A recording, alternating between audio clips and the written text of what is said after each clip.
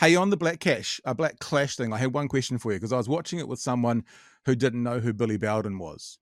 Yeah. And they were like, what the fuck is that person doing? Why are they dancing? And I had a thought. Now I'll get yours first. Where do you sit today on the antics of Billy Bowden? Are you a pro Billy Bowden, love it, or you're like, okay, enough is enough? So the thing is, I know who Billy Bowden is, and I had the same response as your friend.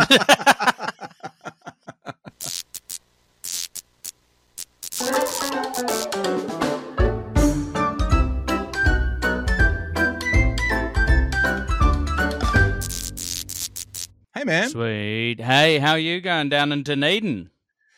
Doing all right, man. Doing Yeah. all right. How about Auckland? How's mighty Auckland there? You got a good background there. That's obviously the Waitakaris are looking a little bit different what they used to look like. They've changed Yes, a bit.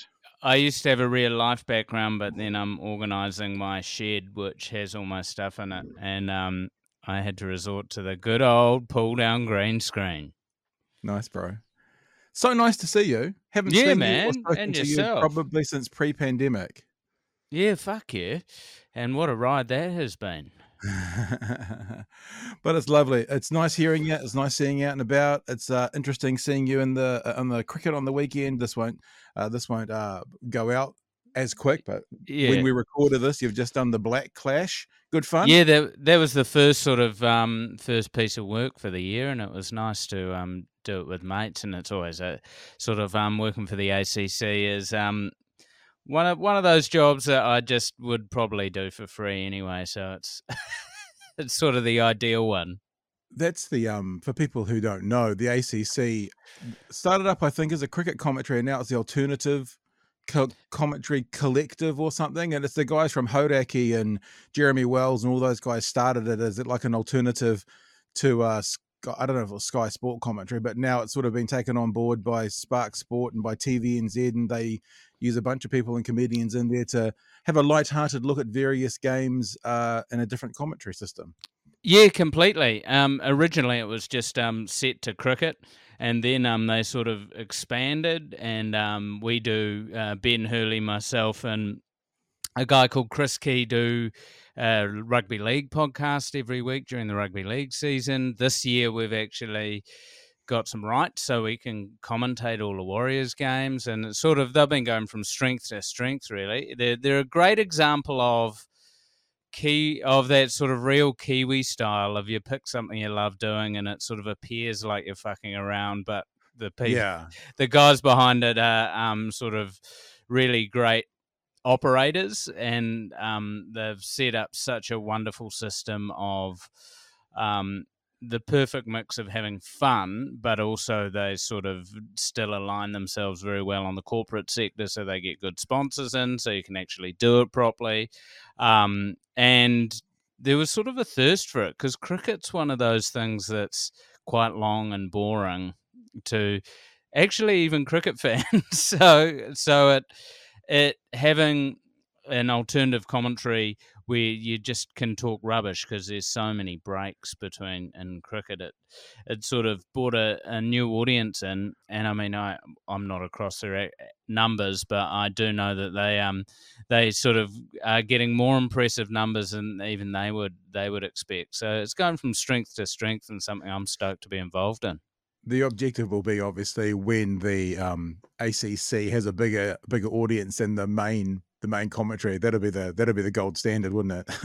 Yeah, that'll be intriguing. That'll be intriguing because I think because they also came at quite a intriguing time where there suddenly was a gap in the market for that radio audience when radio sport sort of collapsed. Yeah, true. And that was such a go-to that people would have on the background. And now there is SENZ, but as with all online offerings, when I try and direct people to them who are maybe a bit in the older spectrum, there is still that weird barrier of entry with streaming, with downloading an app and then connecting it to a Bluetooth speaker or your headphones or whatever.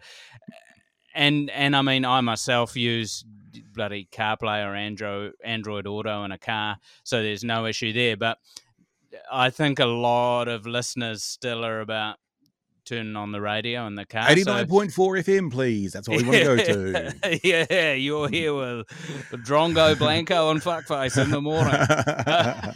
But there's still there's still that barrier of entry, which I think is something is going to suddenly reach a massive tipping point.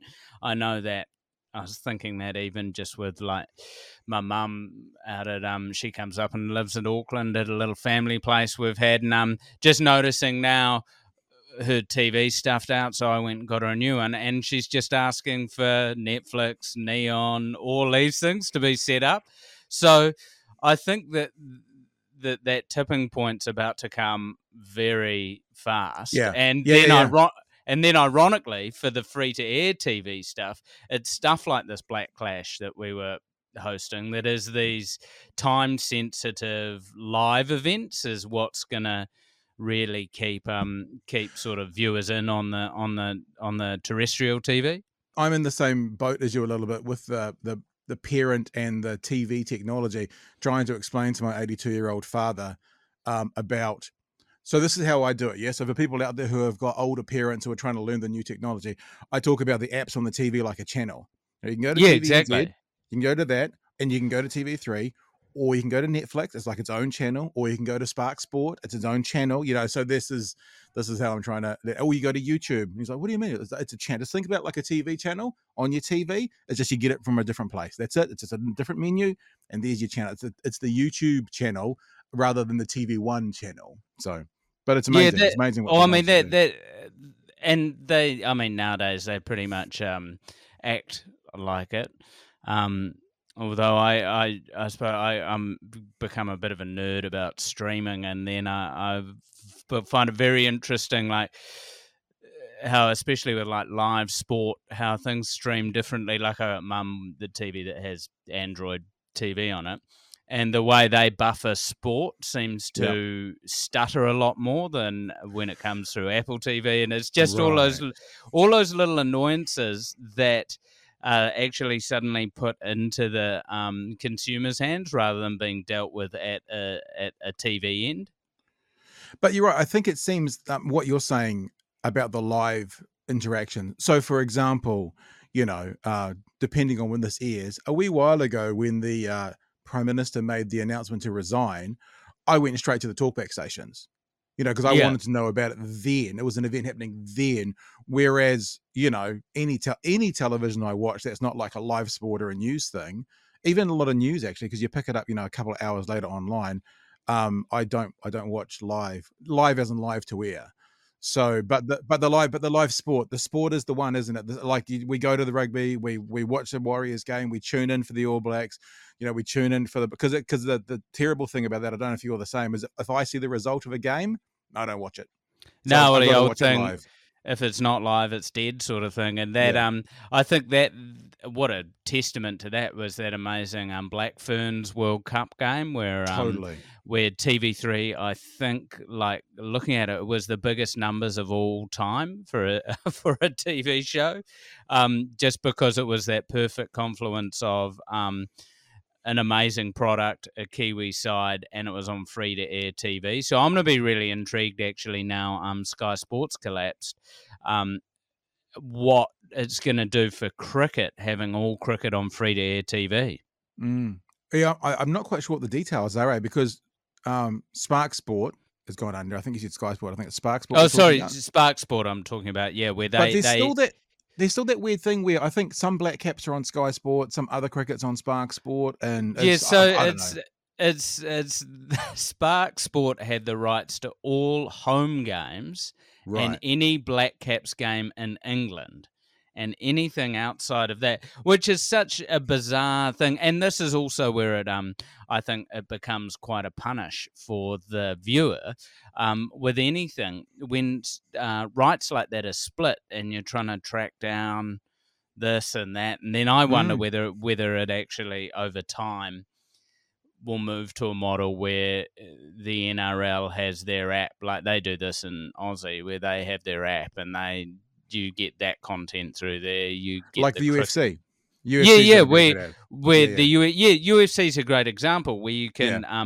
you can sort of go tiers, where you can pay a bit more and you get all those pre fights. Like there's sort of the ones that go out on the pay per view. Then there's that extra tier of stuff you can buy, Of course, the and consideration is going to be the cost, though, isn't it? Like, do you have 4 different apps at $20 a month, or do you pay $50 to a place like Sky Sport and get all of it? Yeah, but you're right. We're right in that process right now with technology, eh? yeah, and it's not going to be cheaper. Now I'm all set up with all the bits and bobs, and I actually sort of finally cut the cord, if you will, and got rid of Sky in terms of the Sky box, but I still pay for Sky now. It probably cost me $10 more a month than it did when I was just on Sky. Right. Oh, yeah. That's nothing. I mean, $10 is nothing. I'm in a contractual negotiation not negotiation, dispute. That's a much better word with with Sky at the moment because I was getting my Sky through Vodafone TV, and Yeah. then Vodafone folded, and then Sky started charging me more, and I was like, "Hang on, but I'm not your customer, Oh and why yeah. is it more? I have no contract with you. What are you talking about?" And that's now coming to the end. And ironically, in that period, I, like you, signed up for Sky Sport now, so I have it on the app. But they're still kind of going, "You owe us $400 from all this," and I'm going, "But I wasn't your customer. Hang on, I was not your. How do you get to decide as a company? We're just going to invoice this person who's never signed a contract with us." I'm like, I wasn't using the service, and I wasn't your customer, and we agreed to no terms of delivery. What are you talking about? So at the time of recording, that's in dispute. Maybe once this goes out, there'll be a resolution. We shall see. Sometimes things are easy to resolve, and sometimes it is just a lot of admin, eh? Hey, on the Black Clash thing, I had one question for you because I was watching it with someone who didn't know who Billy Bowden was. Yeah. And they were like, "What the fuck is that person doing? Why are they dancing?" And I had a thought. Now I'll get yours first. Where do you sit today on the antics of Billy Bowden? Are you a pro Billy Bowden, love it, or you're like okay, enough is enough? So the thing is, I know who Billy Bowden is, and I had the same response as your friend. So what I think I suppose, like, I actually have a lot of respect for Billy Bowden as a cricket umpire, but I think what a danger is, and this actually, I suppose, was almost an issue with a lot of sitcoms in the 80s and 90s with like catchphrases. It's like his catchphrase was this crooked finger appealing when he put it up, and he sort of had he would accentuate the cricket decisions. But now he has become a caricature of himself, and Yeah, that's actually what happened with catchphrases. Is people go, "Oh, these catchphrases are getting a laugh. Let's yeah. just make it the only thing that person says," Eat my rather shorts, than, man. yeah, all those little ones. So yeah, I think then unfortunately when you become a characterization, it then starts to become a little tragic. Um, right, I and think that so that's it. I think it's exactly the thing I was saying. It's like what I thought I was watching. You've described it better than what I thought. But when you got that '60s rocker who's had the one hit, and in the '60s they're yeah, like, "Oh my god, this is amazing," and like by the 1980s you're like, "Okay, we're over this." We've got you've got your song, you've got your hit, you were great, you won the Grammy, but like the same pants now that you're 74 years old, and the same open shirt and the chains, and the same song with the same looking at the 20-year-olds now that you're a great grandfather. I'm over it now. That's sort of the vibe that I got when I was watching it in the weekend. It's like, okay, enough the is the enough. the only person who maybe pulled that off was Iggy Pop. Like, Yeah. although he sort of ironically looked exactly the same, he sort of always looked like a mid-50s guy, whether he was 30 or Yeah, true. 65. But no, and that's why I think I struggle a bit to, like, whenever I see all these, like, I suppose classic bands of my tenure of coming through the 80s and the 90s touring again. I have this immediate thing of going, "Oh, I'd love to go and see them," and then I think about it, and a bit tragic, because it's that thing of trying to hold on to Yeah. what you had rather than, I suppose, reinventing yourself. I suppose someone who I always think of who pulled it off is Snoop Dogg. He's a guy who I've thought has maintained so true to his brand, and he's never felt like a characterization of himself, even though he's sort of that is his brand. Yeah, yeah.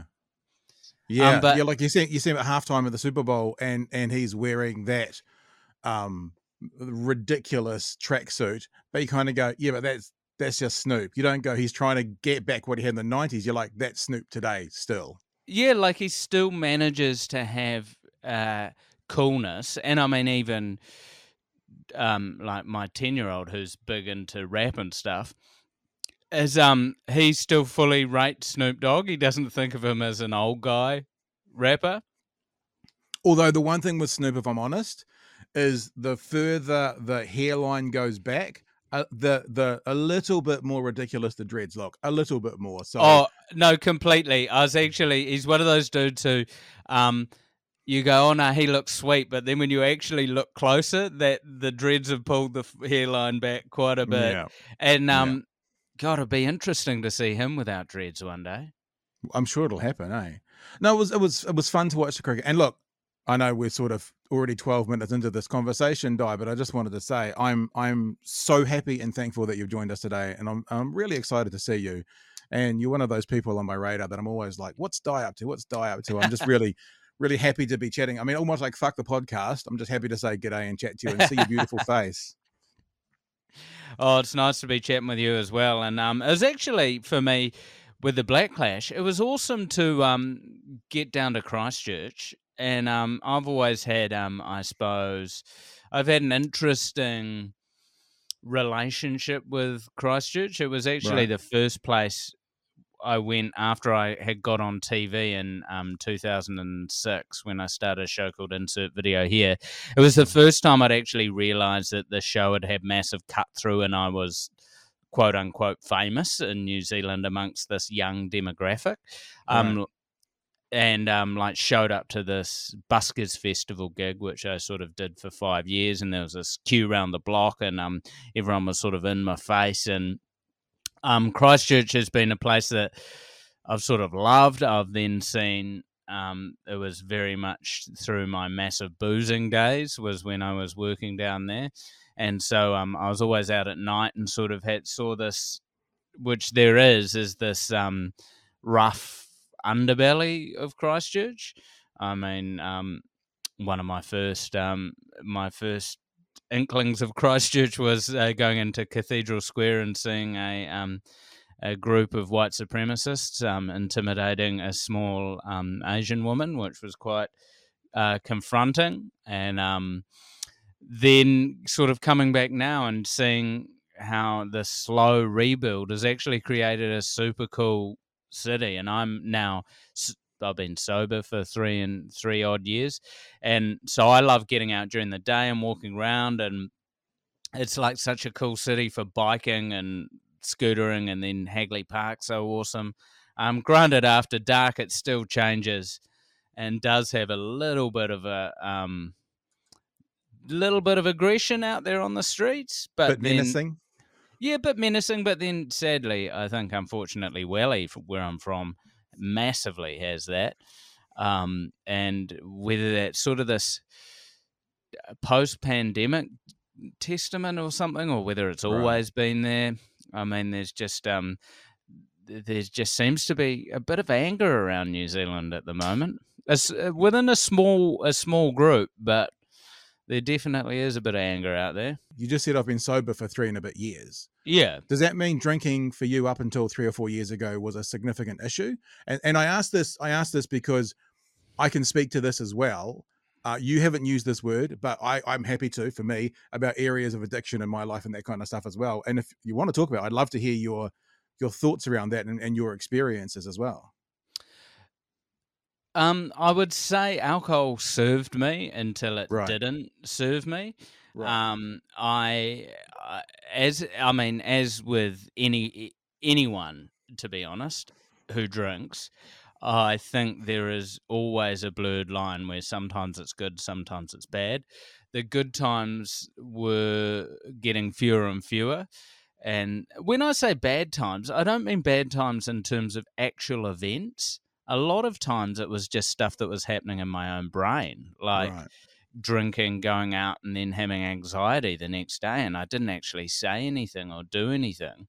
And it was just having a negative impact on my home life, my relationship. I was causing my wife more worry than was needed just through being a dick. Like not my in a way my issue was I was a good drunk. Um, Right. Like a happy s- drunk.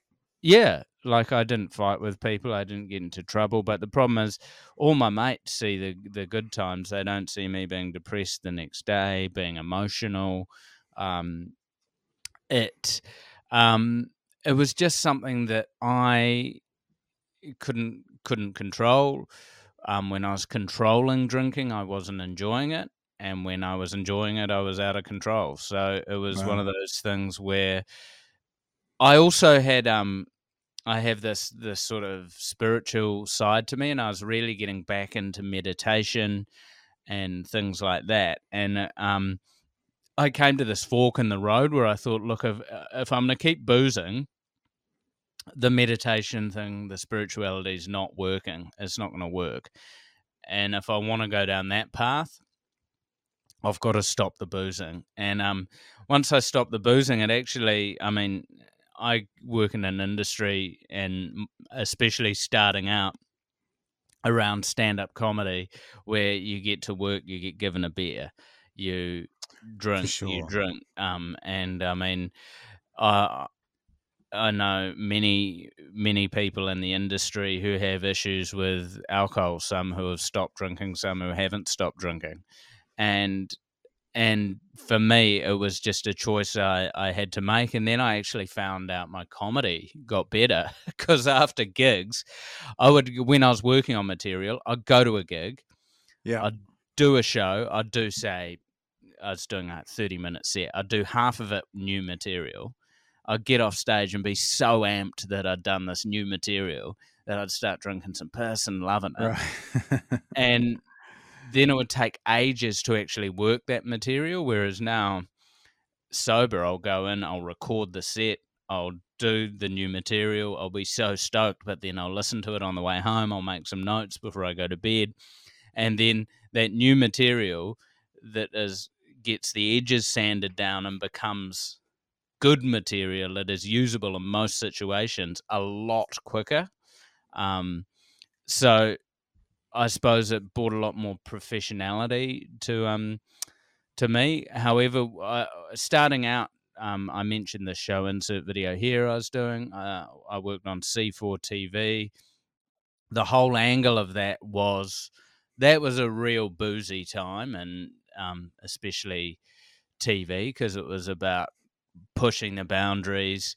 I was working on a music channel. We'd be filming stupid skits at the big day out. These sorts of things that just I suppose the audience we were aiming at was young cats who were getting hyped up, and booze goes hand in hand with that. And I've been lucky. I mean, it becomes apparent to me when I'm say at something like the Black Clash when we're leaving and we're bumping into lots of punters that are just really hammered dudes. That I in a way I suppose actually drunk so I could deal with um, meeting those people, because then What when are you saying? Because you had profile, it was sort of a mechanism to help you talk to people who knew your face and knew your name, sort of thing. yeah, like when I gave up drinking, I definitely realized I had a bit of agoraphobia. I actually Right. struggled in Right. very not small groups of people, but very big Yeah. groups of people. And also when you're known as a comic, and I'm also my whole vibe as a comic, the vibe I brought through Family Feud, Lego Masters, the more sort of family friendly shows is I'm an approachable dude, and I am Yeah. an approachable dude, and I'm a kind soul, so I do enjoy chatting with people. But people feel if they know you as a comedian, they need to come in super hot. So they come in just usually with a fully racist, sexist, or homophobic joke. Um, it's just so then you're in this awkward situation, and in a way, sometimes it ends up people just coming in berating you. Right. Um, and the Right. classic Kiwi thing of their vibe is positive, but if you just took the words that they were saying to you, and a person from overseas would think this person's just abusing you. Right.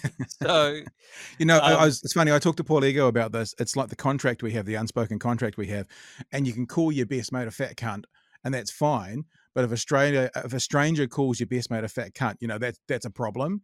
So yeah, probably what I hear you saying is people are approaching you as if they were your best friend, how your best friend might talk to you when he's ribbing you. But you don't have that actual relationship, but they just think they do because they've seen Dai and they know Dai, and Dai's in their homes every week.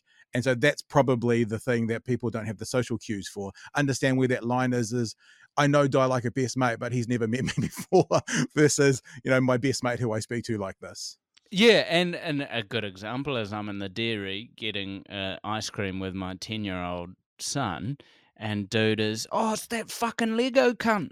Oh, fuck, bro, you're fucking, oh, fuck, man. And it's like, I know what they're trying to say, Yeah, yeah, but to an outsider, it is just a stream of abuse. yeah. Um, but that's and Family Feud, the amount of times I was just called family cunt. Hey, it's the family cunt, which is just, it's so Kiwi. And It is so Kiwi. to an American, that is very full on abuse. Yeah, so, yeah, yeah, yeah, yeah. so it's, I do know that, like, when we had Robin, who is the brickmaster on Lego Masters, just it was so, he was Canadian, but they sort of do have the similar word sensibilities as America. It was so interesting watching him just navigate that thing. Even like one that was the one that got me for him is someone saying "fuck off" to him. Like he said something that was unbelievable, and someone just going "fuck off," Fuck off. and so and he's like, sorry about that. What?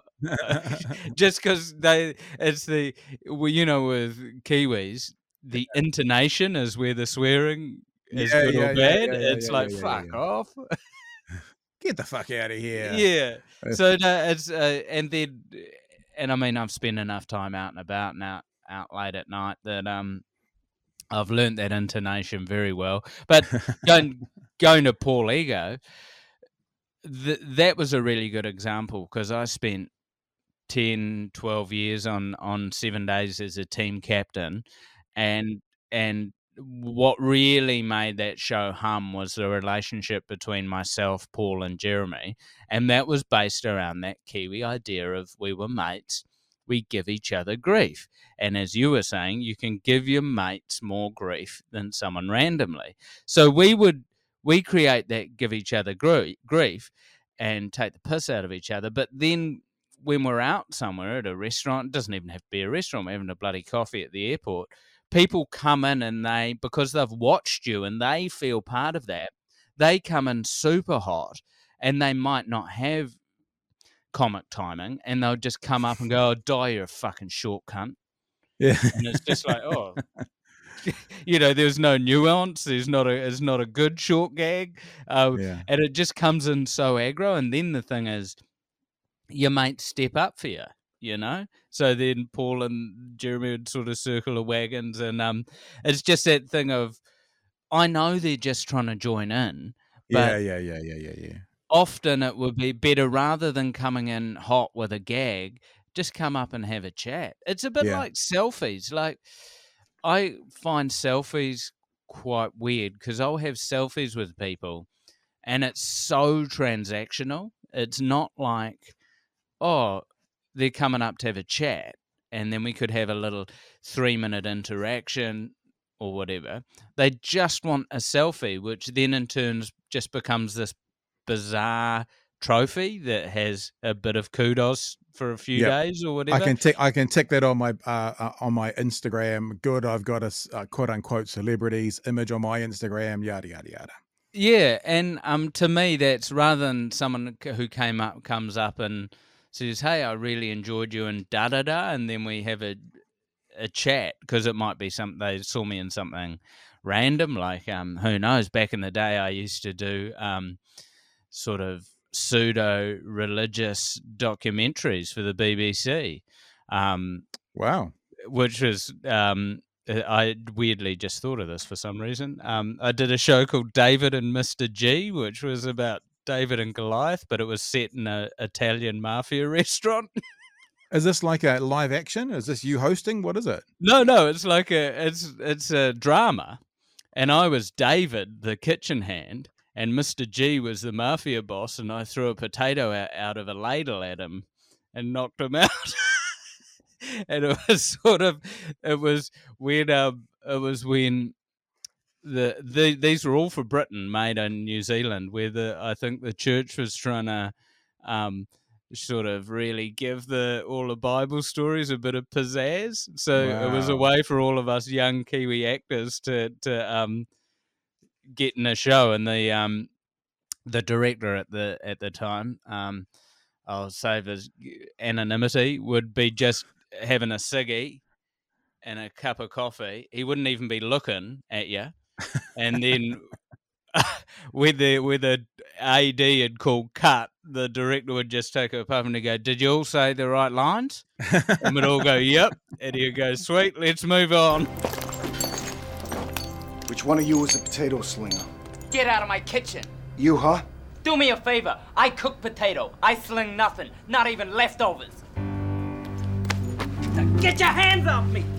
You have the manners of a pig. And you have the manners of a chef. That's because I am a chef. It was me. I'm the potato slinger. No, it was fascinating to hear your insights on the drinking thing as well. Thanks for sharing that, because I've had a similar, I guess, run for me, but around food.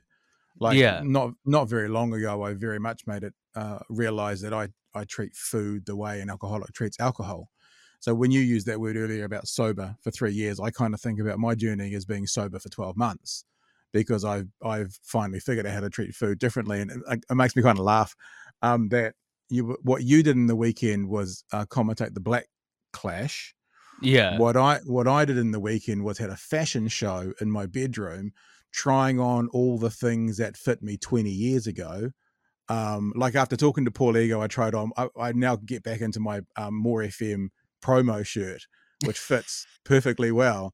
Yeah. Because in the past 11 months, my outworking of getting that, addiction in case is losing 50 kilos, so it's like, it resonates with me. And I was interested into your path, because I'm always sort of the belief, and all the reading and learning that I've done about it is, for me at least, it might be different for you, because you haven't used the word addiction, so I'm not putting that out there. But for me, the addiction's always in the car park doing press ups. Yeah. So it's always sitting there going, you think you're strong now, I'm going to do some press ups, I'm going to get stronger, and then there'll be an opportunity. And only 12 months in, I can see that, and I can see sometimes where I fall back into those habits and that kind of stuff. It's a danger for me. Oh mate, I'm so stoked you're on that path. And I have my issue, right, is everyone's searching for moderation, but moderation, I don't do moderation, and that's why that's why I'm a good performer, because I don't moderate myself. I just let it all fucking hang out when I get on stage. So it's that thing of that. This is where I went, look, I don't moderate, so I can't moderate booze. It is so whether I definitely would have an addiction sort of thing to it, because I do know that if I, I'll just get hammered with the boys tonight, then that means tomorrow I have 3 to 4 beers to get over the hangover. Then Yeah. I have 1 to 2. Then I go, oh no, I'm okay having 1 to 2. Then I have another big one. It's this whole cycle. And I actually hear you on the food, man. I'm actually at a point where I'm the heaviest I've been, and because I thought, oh, I'll give up the booze and then you just have a 6-pack, eh? But then I went, oh no, booze has got heaps of sugar in it. Now I've got a sugar issue. Yeah. And for me, we have a little sort of treat box for the kids, because our thing is, I'd rather our kids have like a little bit of chocolate each day than thinking it's forbidden, then eat a whole family size bar when they go to a party or whatever. But sure. but I actually struggle with, easily can wolf down 3 chocolate bars, and then I go, oh fuck it, I'll just start tomorrow. I'm a real start tomorrow guy.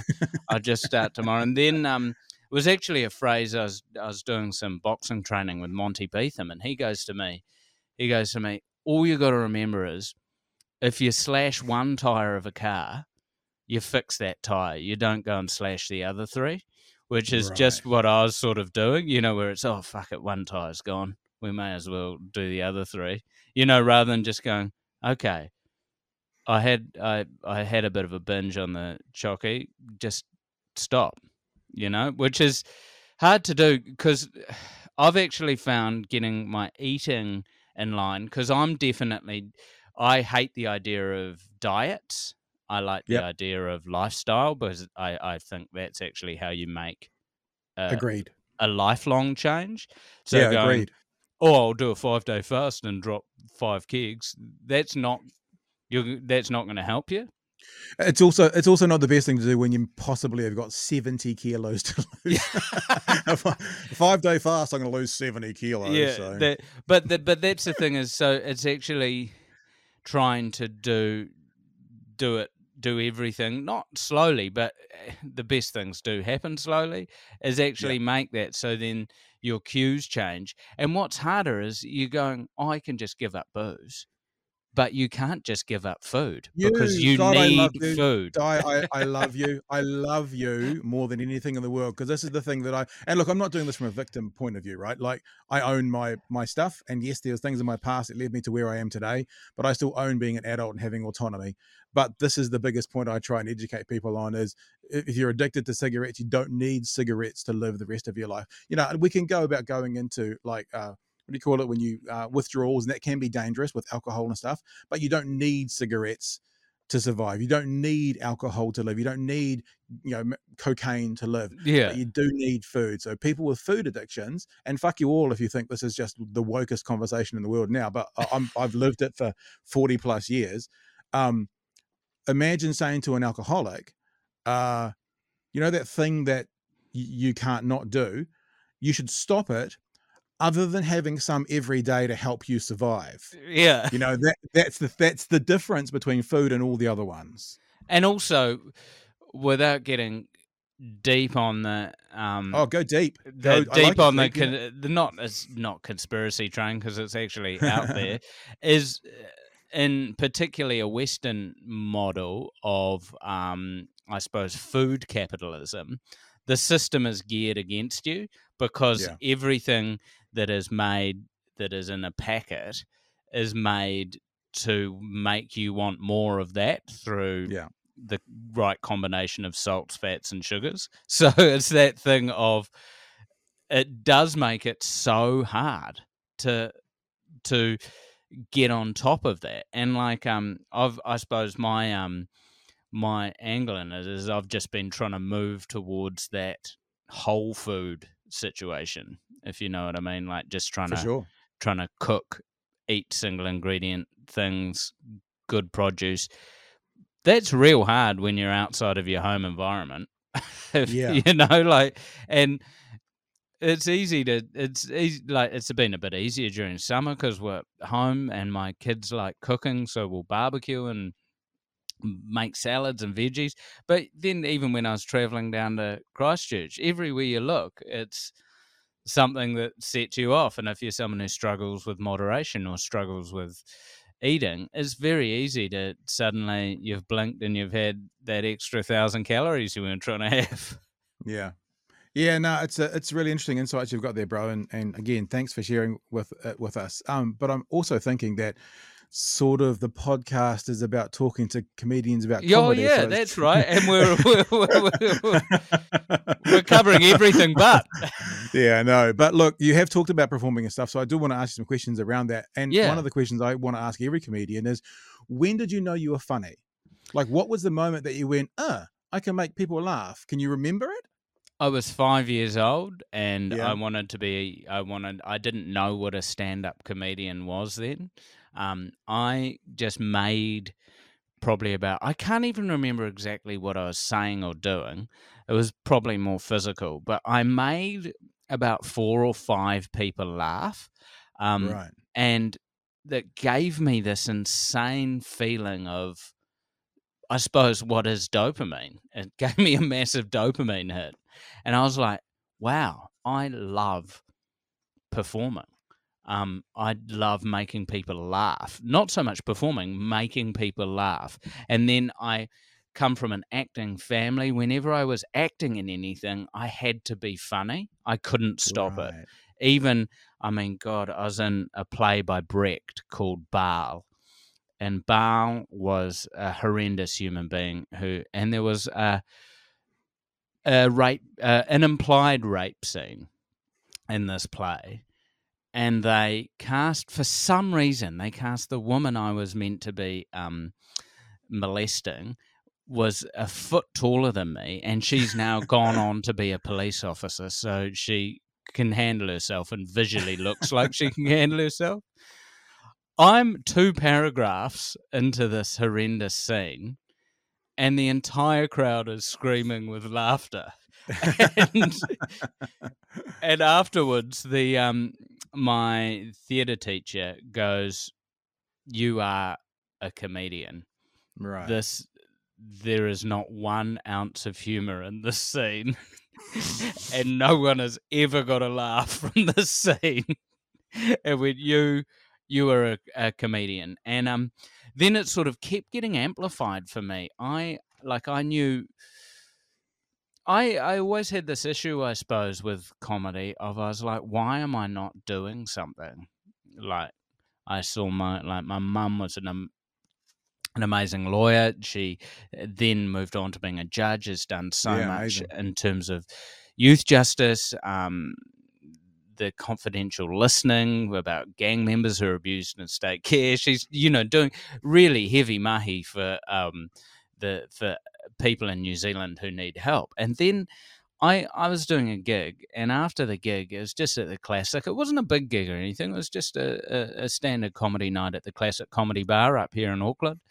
And afterwards, this woman came up to me and she went, "Hey, she was relatively young, in sort of late 40s, and she said, my husband passed away recently, and I have been really struggling, and I loved your set, and what you were doing just was really cracking me up, and when I was in a state of laughter, I forgot everything else, and I felt good." And then that made me realize that laughter is based a lot of the time on surprise. You hear a combination of words you weren't expecting, you see a movement you weren't expecting, and you crack up, and it takes you straight out of anything. People can be at a funeral and get the giggles. Yeah. And unfortunately, people often think that laughter is negative, like you could get the giggles at a funeral and you're not actually disrespecting the person who's passed away.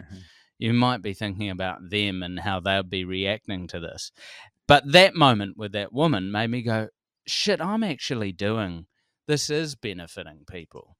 And it is like thinking about 7 Days. It was one of the few TV shows where people would come up to Paul, Jeremy, myself so much and say, this is the only show we watch with our teenage kids, and this is like a connection for us. And wow.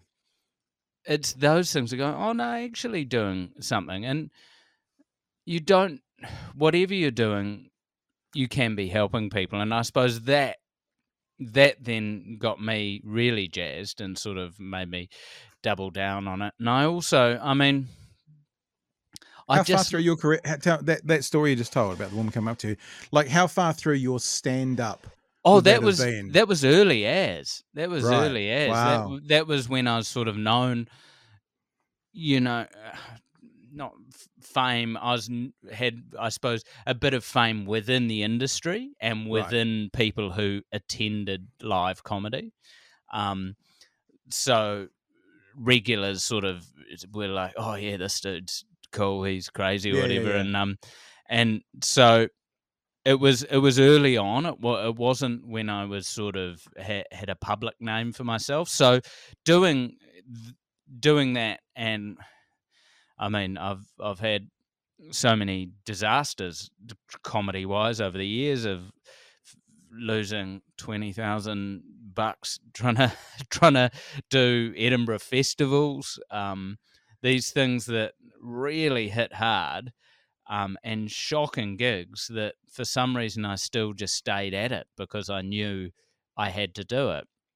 And is it because do you ever think about that woman, like literally about that woman? Like if a time is tough, do you go, this was tough, but I know there are other people, and you think, because I have moments in my broadcasting career, like specific moments where sometimes I go, like, this might not be working today, but remember that person and what they said to you about what their family went through, and that, you know what I mean? It's like it's not always good, but those key moments sometimes are anchors to keep you on the path. So this is one of those memories. You know how you have, I reckon there might even only be a dozen. You know those memories that are exactly like playing back a videotape?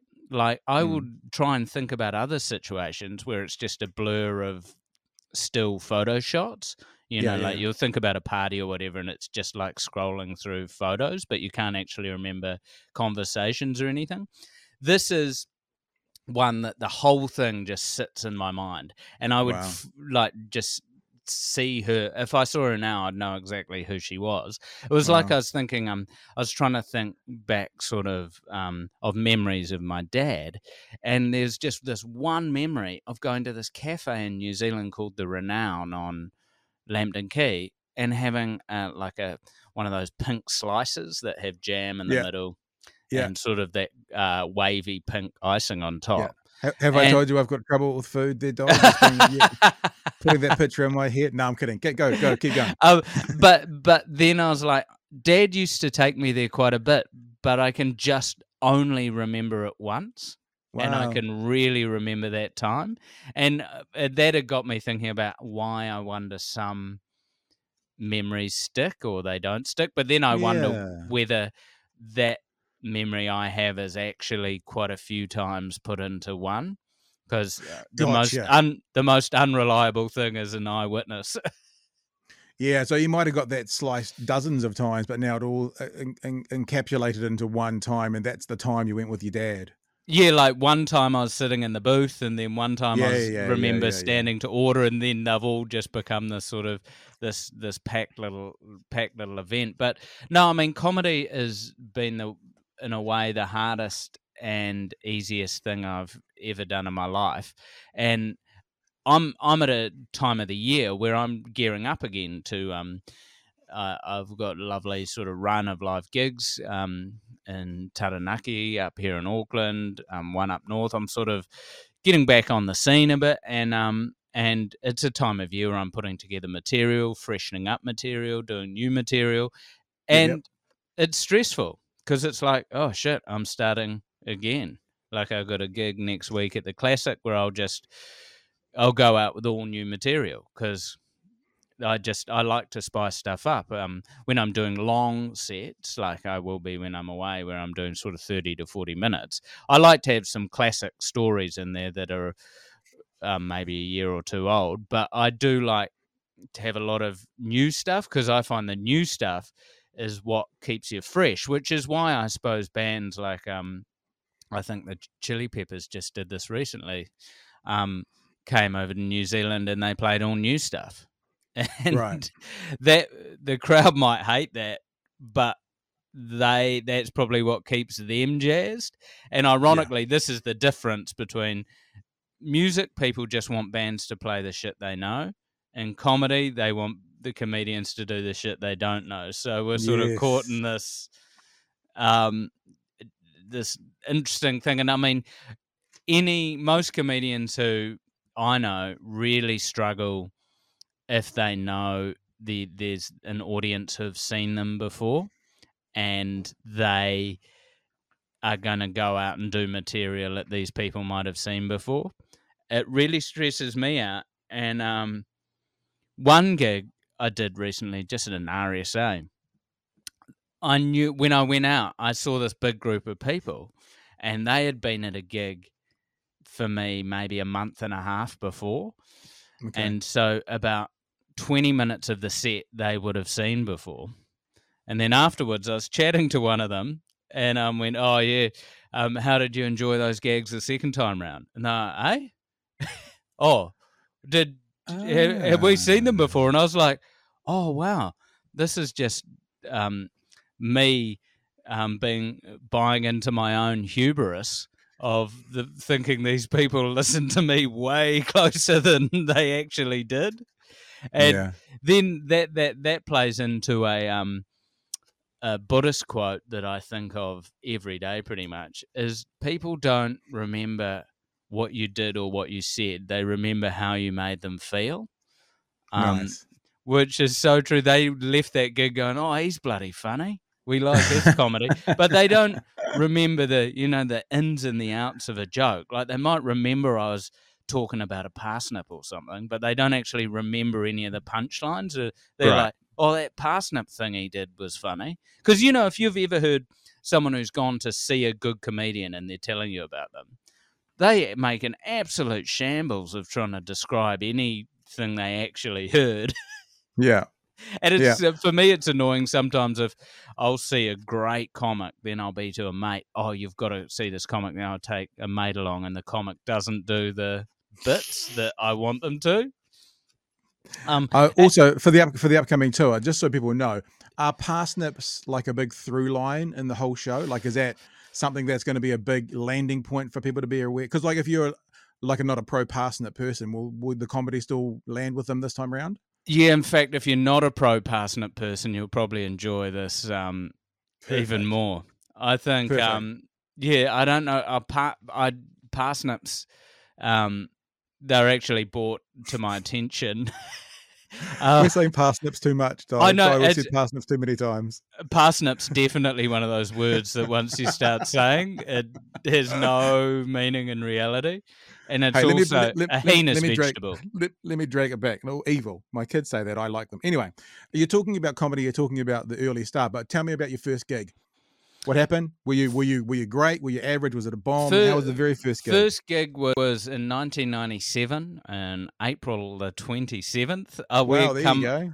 We'd come up from Wellington as part of like university comedy competition. There was an improv night, there was a stand-up night, and I started doing stand-up with a very close friend of mine, Anna Kennedy, and she was sort of an amazing improviser. She then went on to be very high in the advertising world and now lives in London, and her and I had a double act, Diana.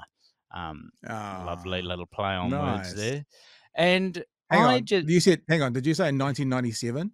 Yeah. Wasn't there another Diana in 1997 that had some issues around cars and tunnels in France? Wasn't that 97?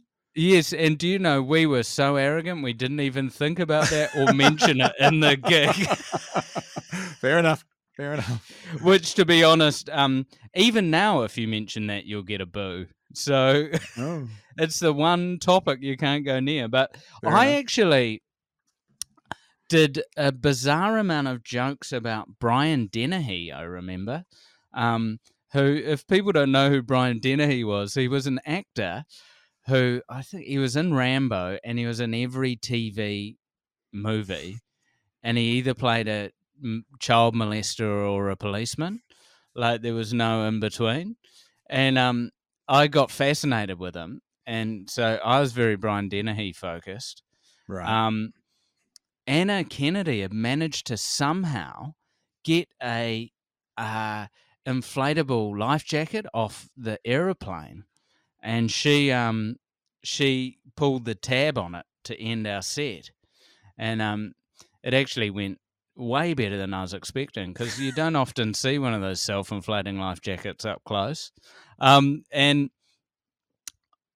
it went okay. We were like 18th out of 18 people, and there were it was emceed by Ewan Gilmore, and Ah.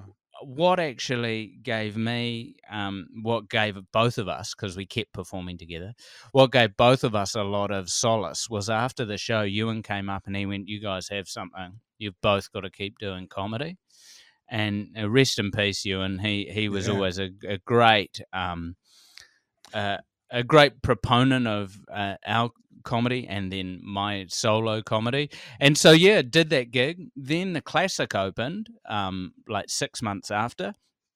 We came up and we're doing late shows. I started doing a lot of shows down in Wellington. There was sort of quite a good comedy scene there with a couple of people like Jermaine Clement and Taika Waititi and Brett McKenzie, who'd sort of vaguely gone on to. I've never heard of these people before. I don't know who you're talking about, Dai. No, you might someone out there might recognise their face, but they've it was sort of a very healthy time for New Zealand comedy, And for Oscar winners. and for Oscar winners, and for people who may have turned their craft into a bit more of a bank balance than myself. But they were all sort of friends who I knew through school and plays and stuff. And so there was a real cool little scene, and then moved up to Auckland, integrated myself in the scene up here. I lived with Rhys Darby, who has been a close friend ever since. Was gigging with the great types like Jeremy Elwood, Justine Smith, Michelle Court. There's such a cool scene and such a cool group of people that you not only wanted to get on stage, if you weren't on stage, you just wanted to be there to watch your mates, support your mates, have a few beers. It's one of those great industries where it sort of was competitive because you obviously wanted to be the funniest on the night, but it also was really supportive. And Scott Blanks, who runs the comedy club, sort of became a really almost like an uncle in a way, because like my parents were down in Wellington. I would have been 19, and he created such a positive environment where you could push the boat out creatively. You could have some fun, but he kept a safe, happy environment there. So no, I think back on those years very fondly. I mean, a little side note, I noticed Michelle Court the other day on Facebook wishing Ewan Gilmore, who you brought up, a happy 60th. So it would have been 60th for Ewan just within the last 3 or 4 weeks or so. So, yeah, that was a shock. Down in Port Waikato, I remember the news well, actually, when that all happened. And you mentioned it's just interesting when people move on, in this world. It's just it's a strange thing. Let's talk funny, though. We're talking about death. It's like, what am I doing? I don't know what I'm talking about. You talked about getting laughs when you were 5 and loving it. Do you remember in your household, like comedians when you were younger? Like, can you remember finding people at a certain age and gravitating towards them on an album or a tape or a CD that might have influenced you in the direction you ended up going as well? Yeah, I suppose my formative comics were, I remember at primary school, a mate of mine, Daniel Cottle, got hold of a tape recording of Eddie Murphy's Delirious, the first one, Delirious. Yeah, best ever. The red leather suit. Yeah, and it was just on just an audio tape, and just listened to that over and over, barely understanding half of it. And it was that.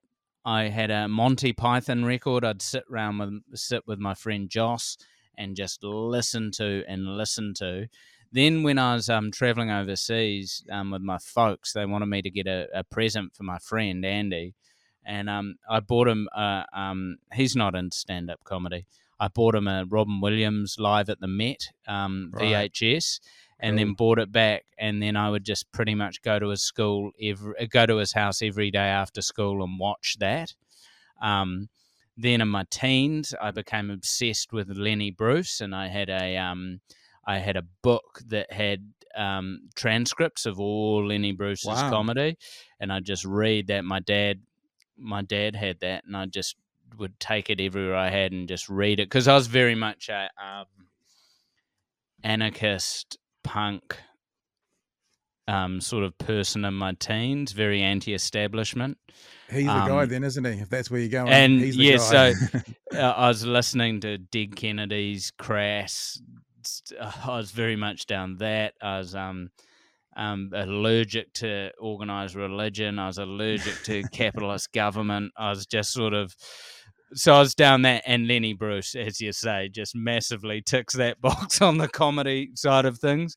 There's maybe a big faction who'd say he almost wasn't a comedian. He was sort of just really pushed the boundaries, and I find that quite strange, because that side of things never translated into my comedy.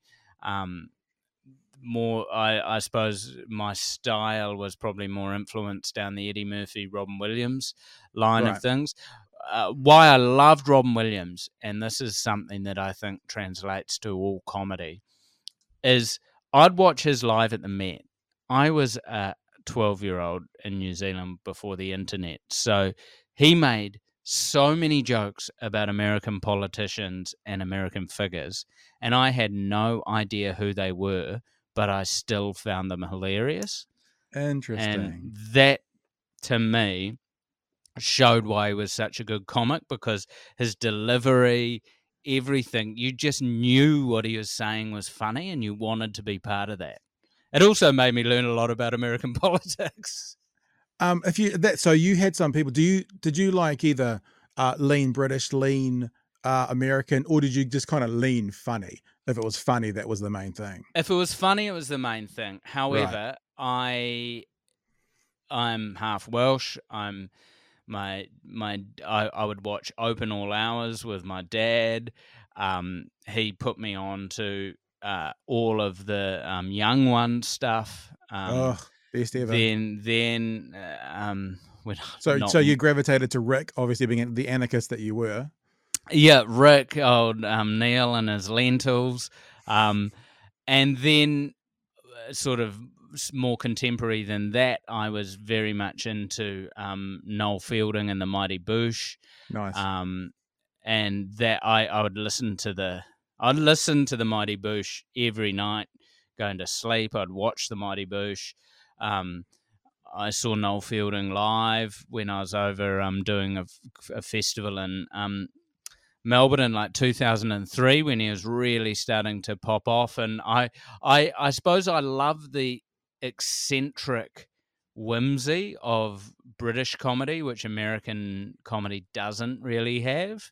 Yeah, that's an interesting observation. I mean, like it's if you think about all those crazy, for example, comedic performers from back in the day, I do think like, Spike Milligan, I do think like Monty Python, and I do think about Open All Hours. I do think about Not the 9 o'clock News. They're the ones where that craziness seems to come out. It doesn't mean it's not in America, but whether it's my own bias to lean British or whether it's just they do that better. Whimsy is an interesting word when you associate that with the UK comedy scene. So my take on that is, in America, it's about money, and America was very into testing funny before it went on TV.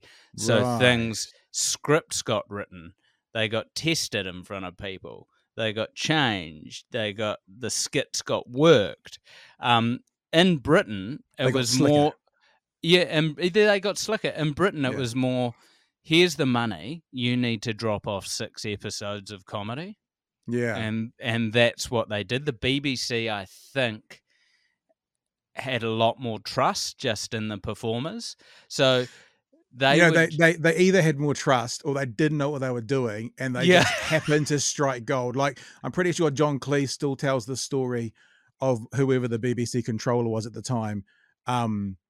You know, the letter saying this is not going to fly about Monty Python, and he's got it on his wall still. So yeah, either they had more trust or they went, oh, BBC charter, tick, comedy, that'll do. You yeah. know, so either way though, it gave them the freedom to do what they needed to do. But that's the thing, is the BBC person going, it's not going to fly, yet that still went to air and Yeah, they true, got true, true. funded again. Whereas in Yeah, yeah, yeah. America, that's not going to fly can actually stop something, because I don't know whether it's America has that flip side of having more money. So therefore they go, oh, we'll just pull a pin on that. But they're also, Americans are more puritanical as well. I mean, as much as they say they got away from Britain to get like religious freedom, they're more puritanical. I mean, they blur out butt cracks. You know, I don't know why they blur out butt cracks. So they're more puritanical, and I think they're more, you know, maybe it's the conservative Christian nature of a lot of American politics, but they want it to be family friendly, rates more highly, at least in the commercial sense. Then like if we just constantly go tick funny, like I remember Jon Stewart often talking about, he was talking to Bill O'Reilly, I think, about how they do what they do, or maybe it was another Fox News, and he says their filter for what they do on the Daily Show was, is it funny? And then it goes into the news. Where I feel like some of that kind of puritanical sense from America is the first filter might be, what's the biggest audience we can get, i.e. is it family friendly first, is it going to not offend anyone first, and then they put that as their first filter, whereas the UK sounds more like what you're saying is their first filter is it funny, and then from there the other ones come. Yeah, the puritanical thing's huge. I mean, look at American tech companies are the only place in the world where they're developing a filter to tell the difference between male nipples and female nipples, so that no female nipples appear on social media sites. Like, you know, it's absolutely ridiculous. And I mean, it's what they were saying, that I was reading somewhere that America was up there as being the most fundamentalist country in the world in terms of numbers of people who identify as a fundamentalist religion. So the puritanical thing definitely falls on that side, because you forget outside of those little coastal havens in America, they're deeply conservative. Yeah. The coasts aren't, the Midwest and those places are. I want to know from you as well, your view on hecklers. Are you a get rid of hecklers? Are you a put up with hecklers? Are you a encourage hecklers? Or are you something else when you're on stage? This is an interesting thing, because I would always tell people, don't worry about heckling. The comedian has bought enough things to say, because the comedian has enough words to fill the time. Because there is often, I think, people are heckling from a place of good. They think they're helping. They want to add to. Yeah, and then they feel quite sort of chagrin when they realize, then they get massively taken down. I don't agree with hecklers. I don't think you should get rid of hecklers. I've had heckler that has derailed my set, and I've had hecklers that have made it better. It's not a perfect science.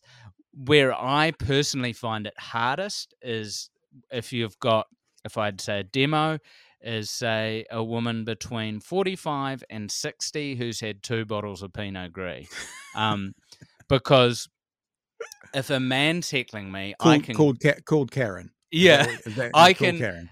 If a man's heckling me, I can go them, right? Yeah. But when a woman's heckling me, there's still a fine line. It becomes really awkward. And then I'm hoping that there's a Justine Smith or a Michelle Court behind me on the lineup who can come out and just go them.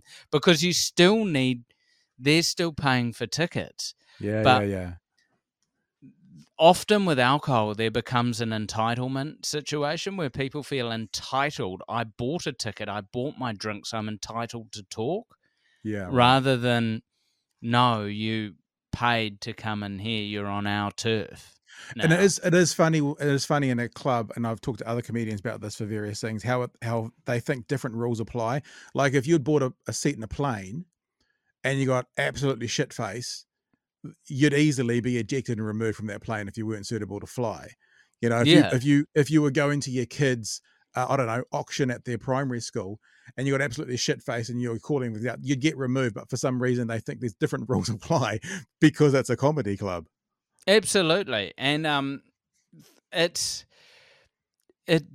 differs wherever you are, whether you're in a rural bar, whether you're in a comedy club, whether you're at a corporate gig.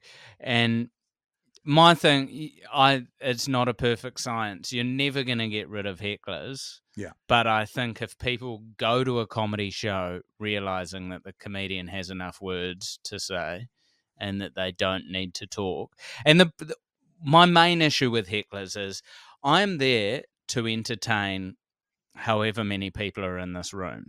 We've got 100 people, we've got 50 people, whatever. If I'm just talking to this person, everyone else misses out. Sure, it might be funny for them, you know, and does bloody Dave's stag do, mate, rip into Dave. Sure, it might be funny for Dave and his mates. But what about the people who are there as a couple on a date? What about the dad and mum there, you know? They're missing out because I have to deal with this person. Yeah. Yeah, no, it's a really good point. Hey, lots of international gigs coming through New Zealand in the next few months. Anyone you're going to go and see as an audience member? Any comedians today that you particularly look to and look up to and think, yeah, they're a bit of all right? You know, it's probably the healthiest. There's so many I can't even actually get my head around who is coming and when they are coming. Because you've sort of got this mix of Bert Kreischer is actually someone I'd really like to see live. I love Tom and Bert. You listen to Two Beers? Yes, they love it. Best podcast on the internet. Bert Kreischer's sort of unwavering positivity and love for all of humanity is something I find really interesting, that is almost to his own detriment. Do you know, hey, here's something. I didn't think about this. You were talking about British whimsy. Bert has that whimsy.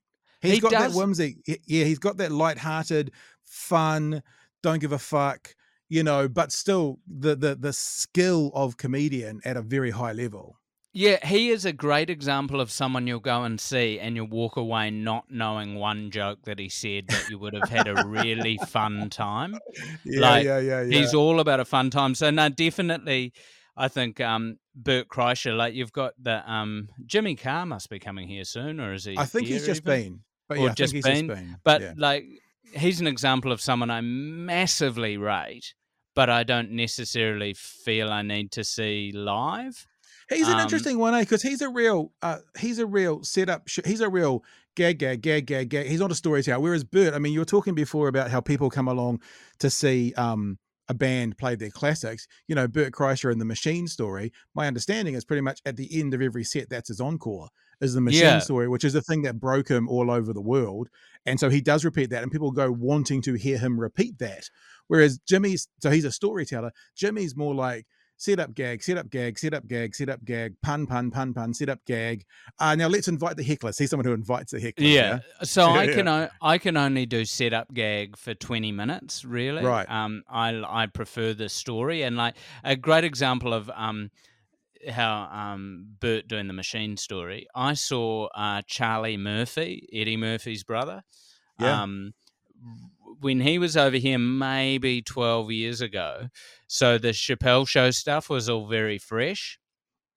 And he came on stage and he went, right, here we go. And for 5 minutes, he did every catchphrase from the Chappelle Show. He brought up a picture and then would just do the catchphrase. He did it to the point that it got annoying, but it shut everyone up. Because before the show, he walked on stage and people, Charlie Murphy, darkness. They're just yelling out all this stuff. And then I went, wow, that's a really good way to deal with a catchphrase. Just do 5 minutes at the top, punishing everyone with it, shut everyone up, and then he did a really good set. If there was someone, like, is there a comedian out there at the moment that you look to and go, yep, they're the pinnacle for me? Like that's a current performer anywhere in the world. It's It's a tough one because I find it very hard to very hard to gauge comedians based on Netflix specials, if that For makes sure. any sense. Like, Yeah. there's sort of comics I'd like to see in there's a guy, Mark Normand, I'd quite like to see in the flesh. I don't really have anyone, to be honest, that's fully jazzing me Right. on a comedy tip at the moment. I suppose because mainly I end up actually consuming comedians when they're on podcasts. Yes, good point. I So we get a lot probably of we get a lot of content on an almost weekly basis, which is th- very natural and very off the cuff. And I've got an answer for you. Theo go. Von. Theo Okay. Von is the Yep. comedian I'd like to see in person. He is. I really enjoy people. Josh Thompson falls into this category of Theo Von, who your average person might think they're just a stream of conscious idiot, but they're extremely smart and everything is quite well thought out. Yeah, great podcast as well. Speaking of podcasts, Theo Von's podcast. Yeah, and he's one of the top performing guests on podcasts. Like he Going on other people's ones. Yeah, like he Yeah. I mean, there's no one who'd make Joe Rogan laugh more than Theo Von, I would say. True. In terms of just honestly laugh. I suppose we're going back to whimsy. I like him because he is all whimsy. He'll start out with a premise that might initially think, oh shit, he's going into some deep racist territory here. Then it just turns out to be a stupid, whimsical story. He's someone who I've enjoyed, and when I watch film, I find film stand up still doesn't get to the 100% level. So he's someone I watch and I go, oh, he looks really. I think in a live audience, I'd really enjoy him. I think it's the same. I talked to Paul Ego about this the other day, as when I came and watched a couple of filmings of 7 Days. The actual stuff that doesn't make it to screen is often the most enjoyable part. I think it's the same with the 100%. stand-up special.